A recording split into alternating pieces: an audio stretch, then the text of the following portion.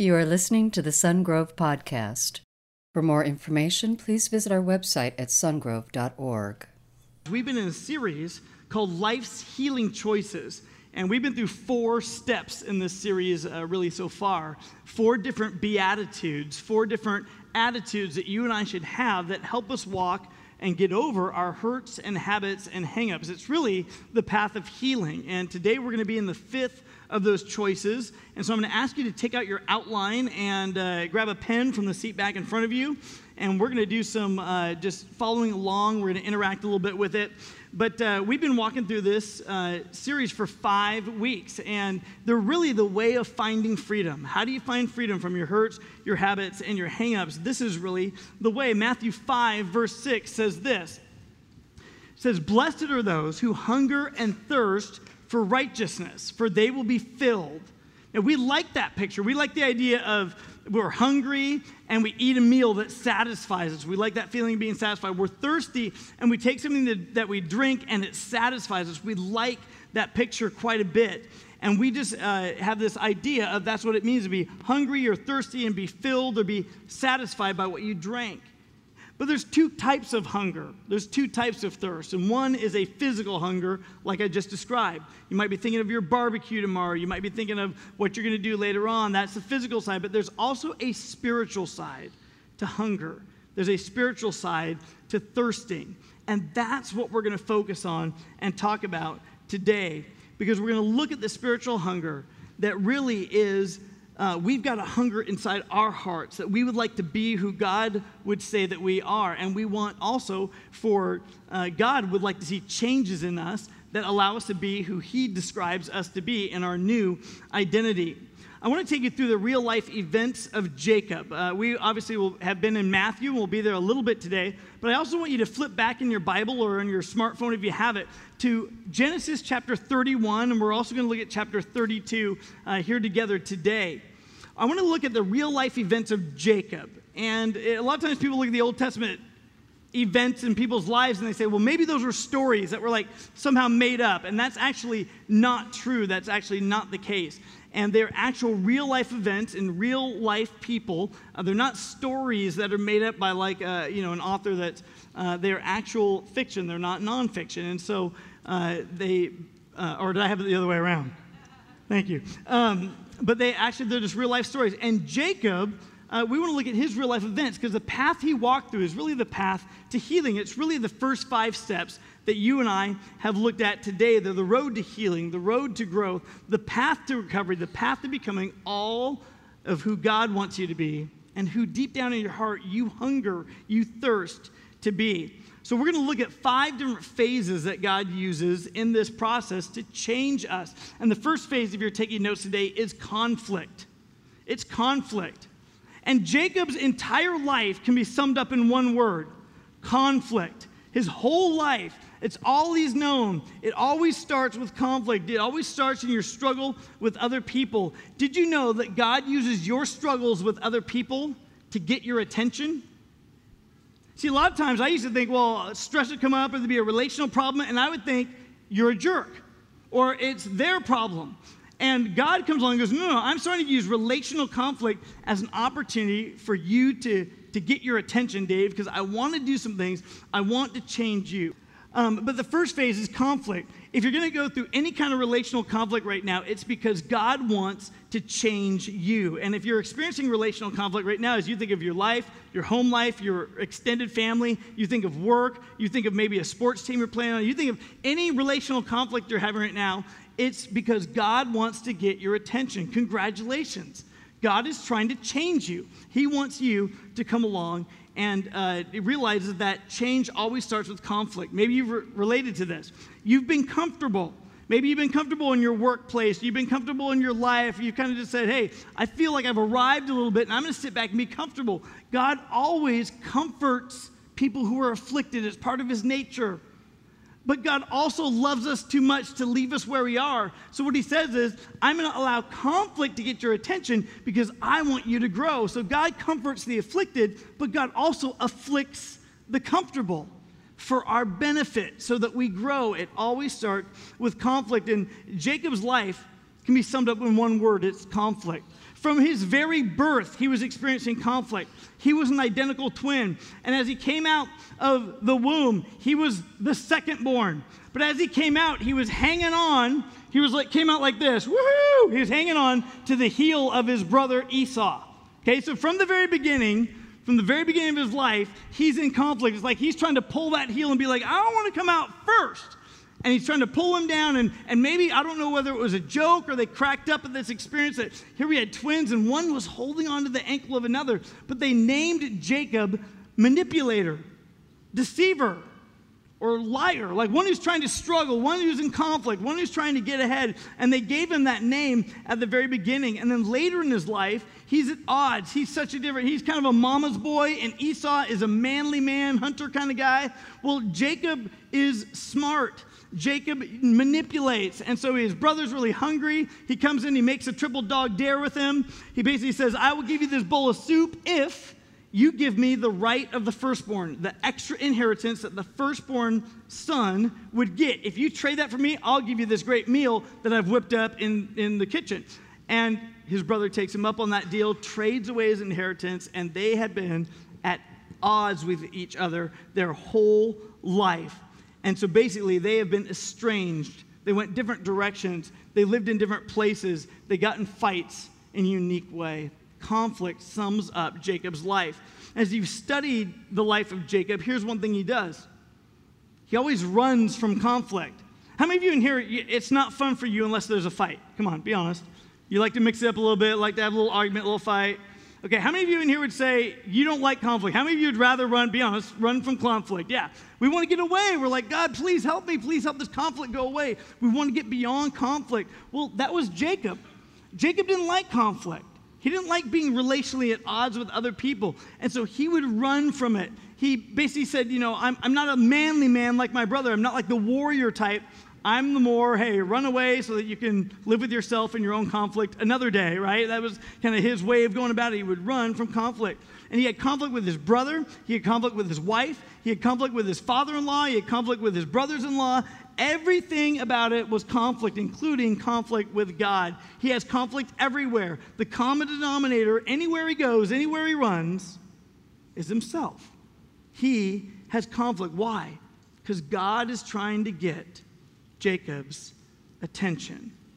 We pick up the story in Genesis chapter 31 and 32, and Jacob's between a rock and a hard place. He's got two conflicts going on. First of all, he worked for an employer who eventually became his father-in-law. He ended up marrying one of the daughters, and when he got married, the father-in-law-to-be put the veil over a different daughter than Jacob intended to marry. He deceived Jacob, so the deceiver got deceived. And so he put a different veil over a different daughter.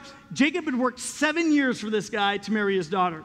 And when the veil came off, lo and behold, it's not the girl he thought he was marrying, it's her sister. Okay?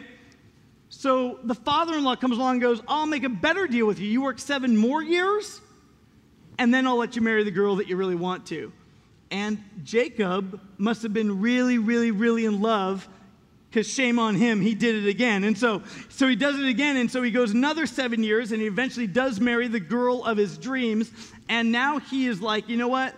I don't trust my father-in-law. He's gotten me before. He'll probably get me again. He's at odds with his father-in-law. And so basically, there's conflict there. There's bad blood between Laban, the father-in-law, and Jacob. He's fighting him. He's also fighting his brother, who he's never forgiven. They've been estranged for stealing his inheritance. And Genesis 31, verse 1 says this, Jacob heard that Laban's sons were saying, Jacob's taken everything that our father owned and has gained all this wealth from what belonged to our father. And Jacob noticed that Laban's attitude toward him was not what it had been. Now, you got to realize what was happening here is God said to Jacob, I will bless you. And Jacob, as a herdsman, was going along, and it was like all the animals that were born, they'd made a deal. If it has a certain number of spots, or if it's certain this way, then the spotted ones will be mine, the pure ones will be yours. And then God just blessed whichever side of that deal Jacob was on. So it didn't matter how many offspring the animals had, the majority of them started going to Jacob. And the brother-in-laws are going, listen, this guy is profiting off our dad. He's like, in a sense, stealing our inheritance like he stole his brother's inheritance. So he's got this conflict going around all around, and you just notice that the attitude isn't what it had been. You ever been there?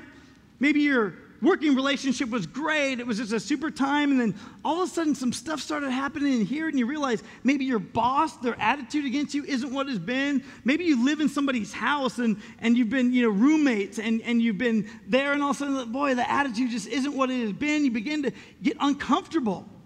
There begins to maybe be conflict. You begin to notice that something's not right here.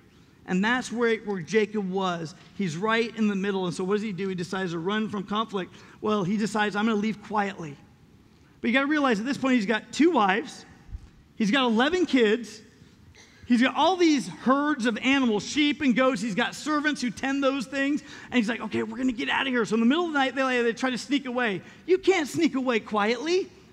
When you got this big, kind of army of, family and animals and all sorts of things, so they try to get away. Well, Laban gets really upset and pursues him. And among the reasons that Laban pursues him is one of the reasons, many of you will understand this, is he took the grandkids. I mean, some of you understand that. Like, seriously? You're going to move? I understand you want to get ahead. I understand you want a promotion. I understand you want to relocate somewhere else, but don't take the grandkids. Like, you can go, but leave the grandkids here, right? You don't want, and some of you have moved away. You're like, I know, it was like going to be so hard on my mom or my dad because we're taking the grandkids, right?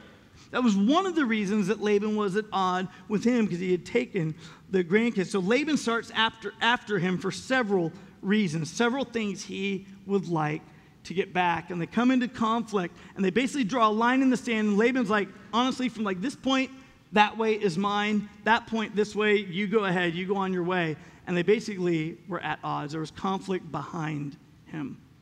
But now there's also conflict in front of him, because he's like, now where am I going to run? The only place I can go back to is where Esau is, my brother, who I stole his inheritance.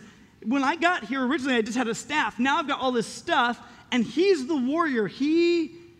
I am in fear of him. But he's the only region, the only place, the only land that I can run to. And so he begins to walk in that direction. So what does he do? He begins to say, well, how could I appease my brother? Well, maybe if I send him a bunch of gifts, then I'll soften him up, and he'll let me come be in the area. So he begins to do that. He gets his servants, and he gets all these gifts. He begins to basically like give back a bunch of the inheritance. Here's some wealth. If I keep giving you all this stuff, then maybe you'll be okay with me. And he sends the servants, hey, take the stuff, go approach my brother Esau. So he does that, and it's interesting because the servants come back after giving all these gifts to Esau, and he goes, hey, how did it go? I'm trying to avoid conflict here, right? How did it go? How did my peace offering go? And here's what it says in Genesis 32, verse 6. When the messengers returned to Jacob, they said, we went to your brother Esau, and now he's coming to meet you. And 400 men are with him. Okay? It's time for a butt kicking is what he's thinking, right? It's time for a reckoning. And so he is realizing, I am in deep trouble. This guy's got basically an army. I've got a bunch of kind of servants and some flocks, and I've got 2 wives and a bunch of kids, but I don't have anything, and my peace offering didn't seem to work. It says in the scripture that Jacob was terrified at the news. Jacob, his entire life, he's run from conflict from his family. He can't run it anymore. That's stage 1. If you and I are in stage 1, we are in conflict relationally with other people. And that means God is trying to get your attention. Well, what does Jacob do? He's afraid. He's desperate. He prays. Verse 9 of chapter 32, then Jacob prayed, O God of my father Abraham, God of my father Isaac, Lord, you who said to me, go back to your country and to your relatives, and I will make you prosper. I am unworthy of all the kindness and faithfulness you have shown your servant. I had only my staff when I crossed the Jordan, but now I've become 2 camps of people. Save me, I pray, from the hand of my brother Esau, for I am afraid he will come and attack me, and also the mothers with their children. But you have said, this was the Abrahamic covenant, you have said, I will make you prosper and will make your descendants like the sand of the sea, which cannot be counted. So he's basically saying, God, you made this promise to me and my descendants, and I don't know how it's going to work out. Because right now I got conflict behind me, and right ahead of me I'm about to get whooped. And so, God, I have nowhere else to turn. I am uncomfortable. I'm so uncomfortable, God, in conflict, that I began to turn to you. That's where Jacob is.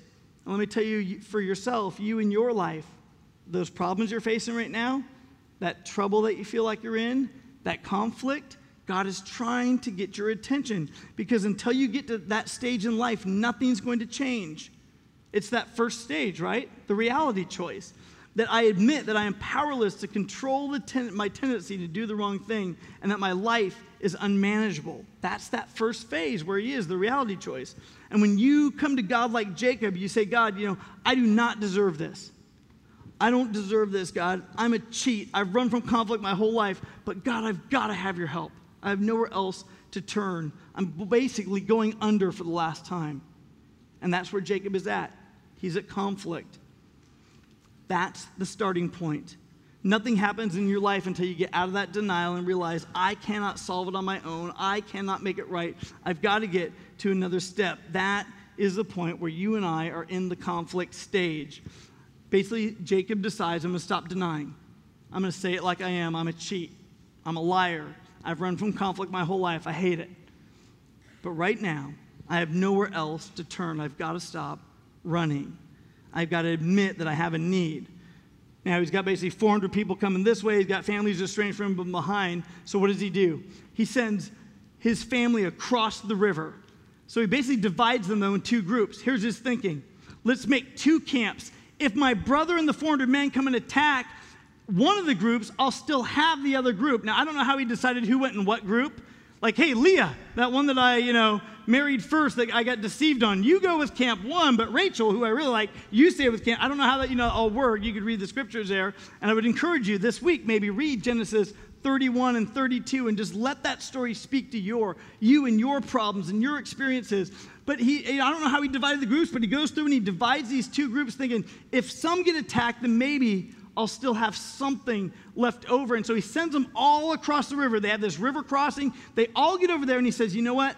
I just need some alone time, so I'm going to stay on this side of the river. Those two camps, you're on that side of the river as we're on our journey, and I'm going to spend the night here by myself. So here he is all alone. He's running from conflict. He's probably tired of all the questions and how are we going to get there and what's going to happen when we get there. He's like, I just need to be alone. Sends everybody across the river. He thinks that's fine. I'll have a conflict-free night. And some dude comes along and he begins to get in a fight. He starts fighting some random guy. So this guy comes along and he gets in a wrestling match with this person. In fact, it's an unusual wrestling match because the scriptures identify very clearly. He gets in a wrestling match with God. God says, all right, Jacob, I got you alone. Let's go to the mat. Let's do this. If you can relate to being in conflict, God sometimes moves us from conflict to the second step, which is moves us to crisis. Crisis is not just conflict. Crisis is conflict with God. See, it comes to the point where we're in relational conflict with somebody else, but God says, that's great, I'm getting your attention, but now I'm going to show you that the real issue is you are in conflict with me. You're in crisis. You are in conflict with me. And so that's where Jacob finds himself. Genesis 32, verse 24. So Jacob was left alone, and a man wrestled with him until daybreak. And when the man saw that he could not overpower him, he touched the socket of Jacob's hip so that his hip was wrenched as he wrestled with the man. Now, this is a long wrestling match. They start going at it. They wrestle all night long. Have you ever wrestled with God all night long? Your eyes are wide open.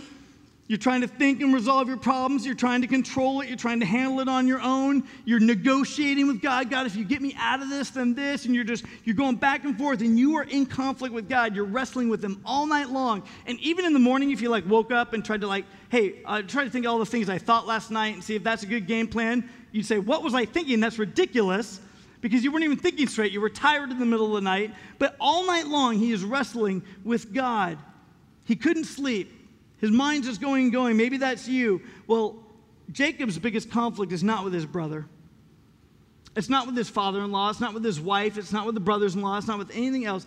His biggest struggle is really with God, which, by the way, is your biggest struggle too. Our biggest struggle is really at times with the Lord. And God will use conflict to get our attention God says, all right, you're caught between a rock and a hard place. We're going to have it out. We're going to wrestle right here. God shows up in human form and has a wrestling match with Jacob. And God doesn't mind have a wrestling match with you and me. God's okay with that. He's like, let's go. That's okay. God would rather have you be at odds with him, saying, God, I don't like this right now. I don't know why you haven't bailed me out. God, I'm sick and tired of this. He'd rather you be engaging with him in wrestling and conflict than be apathetic and be like, yeah, whatever. I'm just going to control my own life. God wants a wrestling match. He likes wrestling. The nature of wrestling is that it's up close, it's personal, it's a contact sport. And God's saying, come on, let's go. Contact me. Let's engage this. Let's have this out. Let's get beyond all the symptoms and let's get to the real conflict. The real conflict, Jacob, your whole life is that you, Jacob, are at odds with me. He wants to be personal. He wants to be up close with you. He'd rather have you close and angry at him than far away and apathetic. God is okay wrestling with you. And you say, well, David, come on. How do we know that this guy who's wrestling him is really God? I mean, how do we not? I mean, he's all by himself. How do we know that this is, really him? It's not just, he sent his family all across the river and they're over there in 2 camps. He's over here by himself. He's down by the river. How do we not know that this is some motivational speaker who's living in a van down by the river, right? Just shows up to wrestle him at night. Well, the scripture is clear, even in Hosea and other places. Hosea 12:3 says, in the womb, speaking of Jacob, he grasped his brother's heel. And as a man, he struggled with God. You know the problem that you're having right now? The relational conflict that you're in? It's not really your ex-husband. It's not really your ex-wife. It's not really your boss. It's not really your brother, your sister. It's not really your family members. It's not really the other people that are in your life. Those are the symptoms. The real issue is your and my struggle with God. That's really it. Who's going to be God in your life? Are you going to allow God to be God in your life? Or are you going to be God in your life? And the question is, am I going to let God be God in my life? And the truth is, am I going to obey? Am I going to follow what this book says in my life? Am I going to give God's words claim on my life? That's the real struggle we get in. We want to control our lives. We want to take control of it all. Your real struggle is that you're wrestling with God. It's not anybody else. And that's why you got to move from phase 1, which is conflict with other people, to phase 2, which is crisis, which is conflict with God.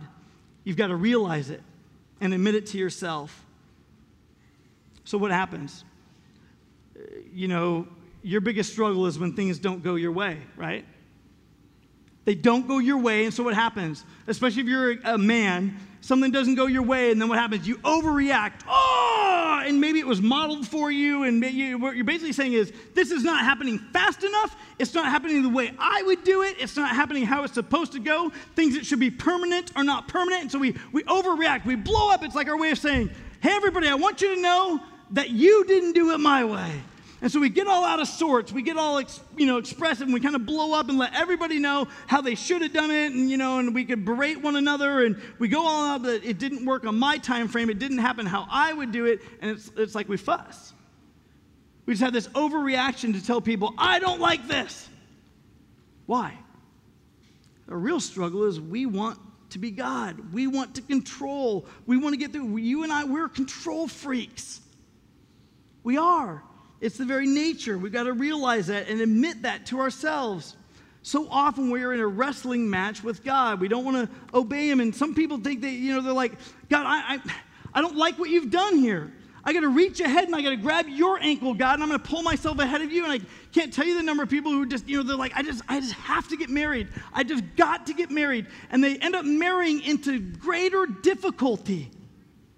Because they ran ahead of God. They grabbed his ankle and they pulled him back. They ran ahead of him. God, I'm going to do it my way. This is the only person who likes me. This is the only man who's asked me out. And maybe I know that person's not a believer, but I'm going to just go ahead and grab your ankle. I'm going to pull you back. I'm going to run it. And now you're at odds, even spiritually, at conflict. Can't tell you the number of people who are like, I got to make more money. I've just got to provide for my family and to put enough away for the future. And of course, we don't know how long our days are, but we just think I got to do this. And so we're like, I've got to make more money, so I've got to relocate my family, or I've got to take a promotion. And you end up taking a promotion or relocating away from your support network. You end up relocating into a place that's not as good a fit. What happens? We grab God's ankle and like, God, you get back here. I'm going to take care of my needs. And then we get in that situation. We go, God, I don't like this. It didn't work out. Why? Because we're trying to be God in our lives. The question is this. I want you to think of the problem that you're facing right now. The conflict that you're in right now. 2 questions. 1, will I obey God and do the right thing even if it doesn't make sense? I totally should be doing this. It seems like this is the most sensible thing. Are you going to obey God's way of doing it? Are you going to take control? Secondly, will I trust God to take care of the situation? Will I trust God to take care of the situation? Notice the order of those 2 questions. Will I obey, and then will I trust? What do we want to do? God, give me a bunch of trust, because that'll make me courageous enough to obey, right? God, you do a bunch of things my way, then I'll do it.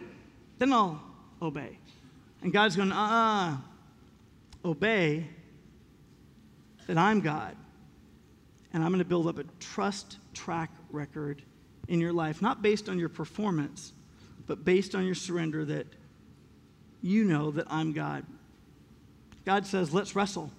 Let's have it out. Come on, let's go. This is the real issue. Let's get to it. Let me start peeling that onion back one layer at a time. You didn't get into the situation you're in right now by making one bad choice. You got in the situation you're in right now by making a lot of bad choices. And so let's go to the mat. Let's start peeling those layers back. Let's wrestle. Let's get honest with each other. Let's have it out. Let's see who's really in charge here. And the whole purpose of wrestling, if you've ever done wrestling, the whole purpose of wrestling is to pin your opponent. So they got to tap out. So they basically got to say, uncle, or I quit, right? I give up. And that's the whole point of wrestling. And God loves to wrestle with you because God is waiting for you to say, listen, I give up. Because until you and I say, I give up, no change is ever going to happen. Crisis is that second step. It's a choice where you and I have to give up. God loves you where you are right now, but he loves you too much to leave you there. He wants to cause change in your life. So he's going to wrestle with you. And he's going to cause the relational conflict you're having with other people to get your attention so that you come and wrestle with the real issue with him. That's what God does, is because God loves you. And that prepares us then for the hope choice. The hope choice is I earnestly believe that God exists, that I matter to him, that he has the power to help me change. But we never get to this point until the pain of our current experience exceeds our pain of the fear of change. See, what happens is we're going to stay just like we are until we're uncomfortable. So until we're in so much pain in our conflict where God's getting our attention right now and we're wrestling with him and the heat's getting turned up, we're not actually going to change until the pain of where we are right now makes us say, okay, I give up, I give in, I uncle out, I'm tapping out, God, I tap out, so that now it's going to be your way because where I am right now is too painful. When that pain happens in your current experience, then you're willing to exceed the fear that you have of change. And you're willing to go through what it takes to change. And so that's what happens to Jacob. He gets to the third phase, which is commitment. And that says, okay, God, I'm serious about this. I'll hang on and I'll hold on and I won't give up. I'm going to stay in this wrestling match with you, even if it kills me. I'm going to do it your way, God. I want your blessing in my life. And we find this in Genesis 32:26. Then the man, being God, said, let me go, for it is daybreak. But Jacob replied, I will not let you go unless you bless me. You see what's happening here? All this fight is going on. And finally, God's like, hey, let me go. And Jacob's like, I will not let you go unless you bless me. He's saying, God, I'm so desperate. I'm in such pain right now. I've been running my whole life. You're my only hope. I will not let you go. I need you to do in my life what only you can do. There's a desperation to his prayer. God loves passionate praying. God, I'm not letting you go until you help me. That's the commitment choice, that I consciously choose to commit all my life and all my will to Christ's care and control. I choose Christ. I'm all in. And he's hanging on and he's all in with God in this moment. Notice in the verse, he says this. God says, let me go. It is daybreak. I want you on your notes or in your Bible to circle the word daybreak. I want you to circle that. They've been wrestling for hours. This thing has been going on all night. God could instantly have trumped him like that, right? He's God. He could have ended the wrestling match, but God's content. He's like, let's go. Let's go all night if it takes it. Let's go on and on and on. I will wrestle you at your point. And we think, well, God, why wouldn't you just step in and fix him? Why wouldn't you just help the guy out? And we ask God the same question. God, why wouldn't you just step in and fix me? I've got these hurts. I've got these habits. I have these hang-ups. Why wouldn't you come in and just fix me? You could snap your fingers like that and do it. Why wouldn't you do it? Why is there always a struggle? Why do my prayers at times have a delay before they're answered? God, why didn't this work necessarily the first time? God could do it, but he wrestles him. Why? God wants to know if you're really serious. There's a difference between a whim and being deadly serious. If you have little toddlers, you can understand this. If they say, Mommy or Daddy, I want this, and you go, no, not right now, and they're like, okay, and they walk away, that's a whim. They kind of floated it once, and they're all good. If they beg all the time, please, give me, I need, and there's every time. That is a desire, right or wrong. That's a desire, right? God wants to find out if you're really serious. How many times have people just prayed a prayer one time and said, oh, well, I prayed about it. And then they just gave in. God doesn't answer whims. God wants to know that you're serious about it. If you don't care and you're praying about it just once, it's probably a whim. But if you pray about it again and again, if you really mean business, God wants to see that. But there's a second reason that I think there's a delay. Because the real struggle is that we're asking the question, am I God or are you God? And God is not a vending machine. If we could just pray for it and God gave us whatever we want right in the instant, what would we think? We would think, I'm controlling him. I'm God.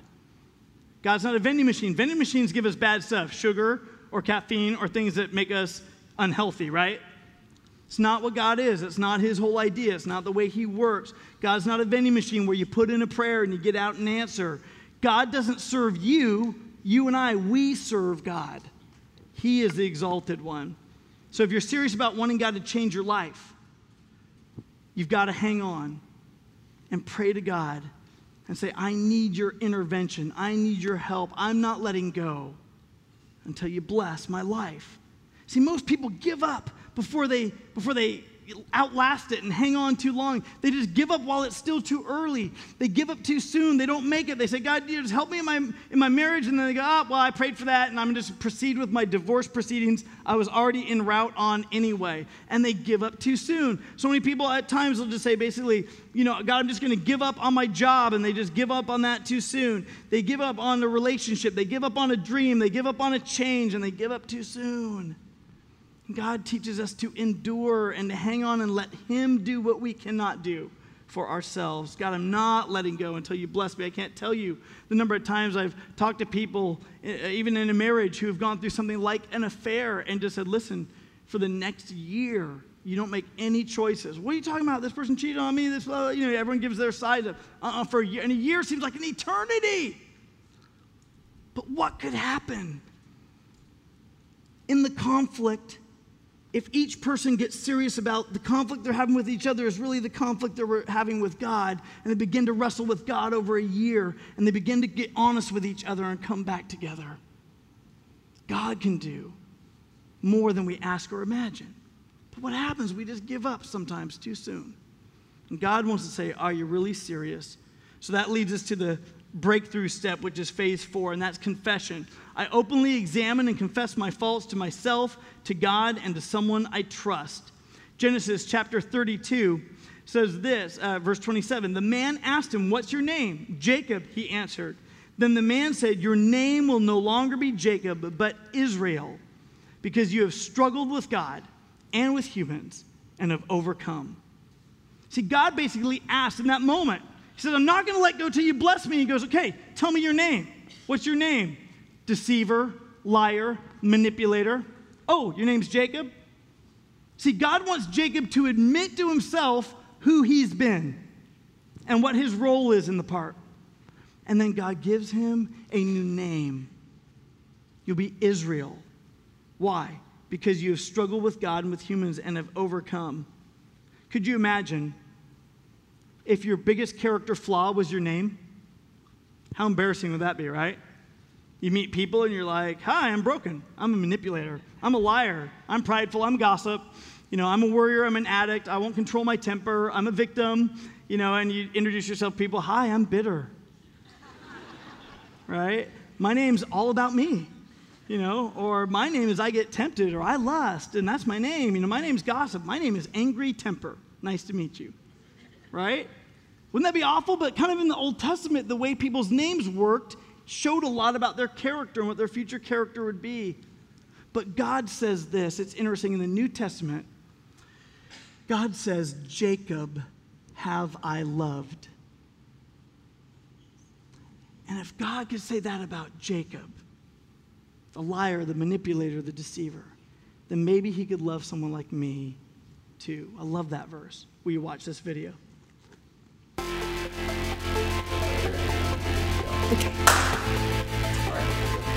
I grew up in Valley Springs. My parents were Catholic, and I was raised Catholic until around age 12 when I decided I didn't want to be Catholic anymore. My parents were not happy about it, and as a child they were very abusive, physically abusive, and I didn't feel like that was something that had God in it, and so I decided that's not for me, and I ran away when I was 16.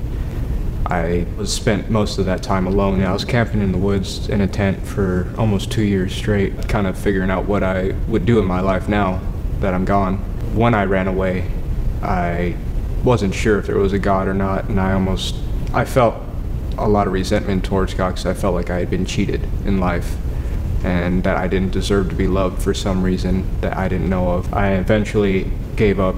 I tried to kill myself. I turned to a lot of drugs and spent a lot of years on drugs because I couldn't handle emotions, and I felt like there really was no purpose in life. And without purpose, I felt no reason to live. But there came a time when I was on drugs and with my fiance at the time that I OD'd and she did as well. I came out of a seizure and she was still in seizures, and I somehow just instantly sobered up. I don't know how, besides God having his hand on my shoulder. And I spent hours trying to hold her head and force my hand down her throat to try and get her to throw up or get her adrenaline pumping to kind of keep her body working. And after hours had gone by, she eventually just fell asleep. And when she woke up, we went through quite a few days of withdrawal. At that moment is when I decided I can't live my life this way anymore. I'm gonna kill the person that I love or someone else that I love. I dropped everything I did in my life. I stopped cold turkey right there. I dropped all my friends that I was with. I realized that all of that was not good for me at all, and I had to do something to change my life. Unfortunately, we ended up not seeing eye to eye, and I moved out and left and spent a lot more time alone. But I made one friend that helped me kind of get myself back on my feet, and then I met two amazing people, the first Christian friends I ever had, and they offered me within the first 2 weeks of knowing them for me to leave the town that I lived in at the time and move down here to Elk Grove and restart my life and fix my life. At first I was really afraid because I couldn't understand how someone could just want to give me such a chance after knowing what I was or what I was doing in my life, but they wanted to help me. It really struck something in me that I couldn't really fathom, like, how do you care so much about me when no one else has ever cared about me and you don't even know me? And my friend, one of them, he has a very severe medical condition, and he spends a lot of time in the hospital back and forth, and he's never lost his faith in any way, and he feels that God has a purpose for what he's going through to help someone out in some way. Or I was speaking to his mom in the hospital, and she wanted to know a little bit about my life, and I was talking to her, and she said, well, what do you know about Jesus? And I said, honestly, nothing. I only know of, things that have happened in my life, and I just kind of hated him for it. And I wasn't sure what to think of it. And she kind of explained a little bit to me and gave me my friend's Bible to read while he was in there and told me to read John. And while we were in there, she asked if I would pray with her and asked for Jesus to come into my heart. And I did, and I was just so tired of giving up. I went home and started reading John. And when I found out just that love, and that was something that I never knew that Jesus had, and my parents had never told me, or no one else had ever told me, that he loved us so much. I eventually started looking back at my entire life and everything that had happened with me ODing and me running away, and God wanted me to go through those hardships because he was waiting for my heart to change. And the feeling that I get when I sit there or I pray to him, or I think about everything he's done to me, it's a feeling that I've never felt from anything, and everything I tried to run from, he makes it so much easier. He's given me that purpose in life and meaning, a reason to want to be alive again, because everything he's done in my life, I can now try to glorify him and thank him in some way for everything he did for me without me ever even knowing.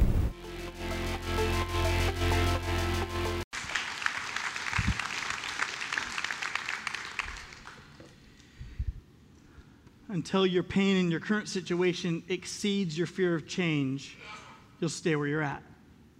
God would bring Richard to a place where he was ready to change, where he hit rock bottom, where he had nowhere else to turn but to cling to Jesus.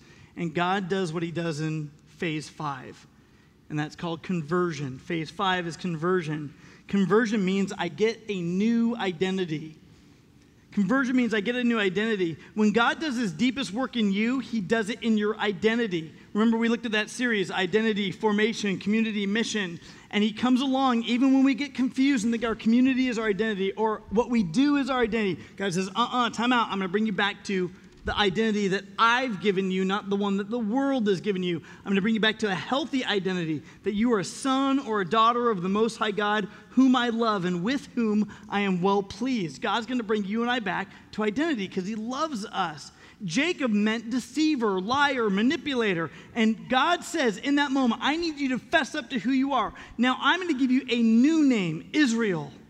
Israel means Prince of God. It means overcomer. You struggle with people, you struggle with God. Isn't that the story of Israel? Both as a nation, as a people group, and this man, but an overcomer.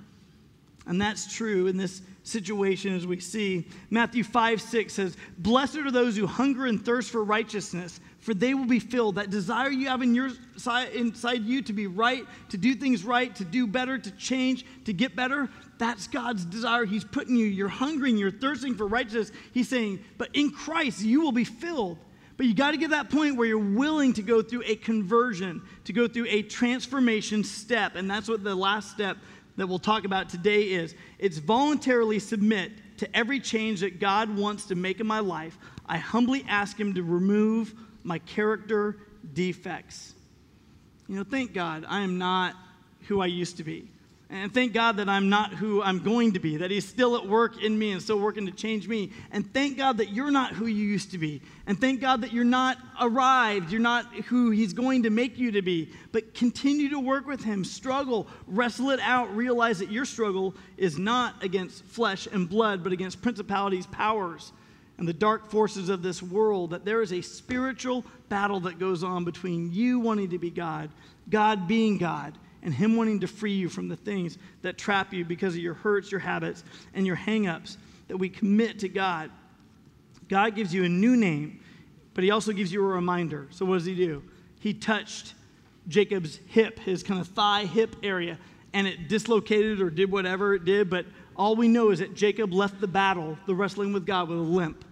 The whole rest of his life, he had a limp. Well, why did God give him that? He gave him a reminder. All until this point, Jacob has relied on his own abilities, his own strength. He needs a reminder. The greatest people that God has ever used all have a limp. You don't want to be under a pastor who's never suffered through some things in life. who's never gone through some things that wound pride, that wound a person, that make tough experiences happen. Tough experiences always happen to good people because you don't become good people without tough experiences. And so God will give you and I a limp. He will walk us through that. There's no more running from our conflict or problems. We're not going to run anymore. Jacob, you're not going to run. You're going to limp. And the limp is going to be a reminder that it's not by your power, but that you engage the conflict, and it's by my power that you are healed. So he touched him, and basically God's saying, listen, we're going to wrestle, but you're going to realize that you're not going to rely anymore on your cuteness or your cleverness or your lies or your manipulation or your ability to talk yourself out of a situation or your heritage or your background or your title. You're not going to rely on that stuff anymore. You're going to rely on me and my power. There may be an emotional limp, there may be a mental limp, there may be a physical limp or a relational limp, but God's going to use something in your life that you're going to give him glory by sharing with others. Some of you don't share your limp.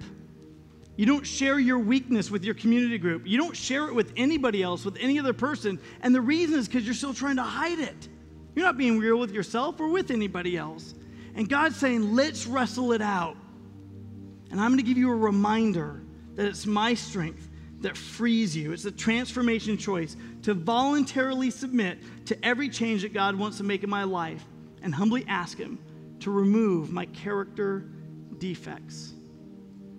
But it all starts with submitting your life to him. With your heads bowed, your eyes closed, we just take a moment not to disturb anyone else, but think about the condition of your life. If today you realize I have never given my life to Jesus, I've never been like Richard and come to the point where I go, God, I've got to give you me, and I didn't realize you've been the one pursuing me. You've been the one allowing conflict so that I fight out the real ultimate battle with you. If today you would like to give your life to Jesus Christ to experience forgiveness and a new identity and cleansing from all your sin, then you simply pray a prayer like this after me. Jesus, I believe that you died on the cross for me, that you took my sin upon yourself and you paid for it in full. God, I ask you to come into my heart and be the Lord of my life. Give me a new identity. God, I cling to you right now. I won't let go because I want you to bless me. God, I give me to you. Today, I'm saying yes to you. If you just prayed and asked Jesus to come into your heart like that, would you just raise your hand up right where you're at? Anywhere around the room, just hold it up high. Right there on the end, that's awesome. If you got your hand up, will you just look up at me? If you got your hand up, hold it just kind of high because we got some people who like to give you some information. If you'd like it, you can hold your hand up right here on the end. We got some ushers coming down this way. We've got one on this aisle on the end, Angel right there, awesome. One more all the way on the end over on this side. Good job holding your hand up. By the way, it took a person standing on stage and holding their hand, me holding my hand up to realize the decision I was making for Jesus. Eric on the to your right as well. Eric right behind to your left. Right, there you go. Oh, we'll just wave at him. There you go. He ran out of stuff. Awesome. Anywhere else around the room, you just hold your hand up to one of these ushers sees you, wave at them. Awesome. God, we're so grateful for what you're doing. Let me ask you, believers, did you walk phase 4? Did you share with somebody the hurt, the habit, the hang up in your life? Did you openly admit to yourself and God and someone else this last week? And if not, why? And would you walk through stage 4 so that you can get to stage 5, the transformation choice? God, we love what you're doing among us. We praise you. We thank you that you're the one who reaches to all of us, to the very least of these. We give you honor. Thank you for what you're doing here at Sungrove Church. In Jesus' name, amen. Will you give it up for what God's doing right here among us? It's awesome. Thank you for listening to the Sungrove Podcast. For information on Sungrove Church, visit our website at sungrove.org.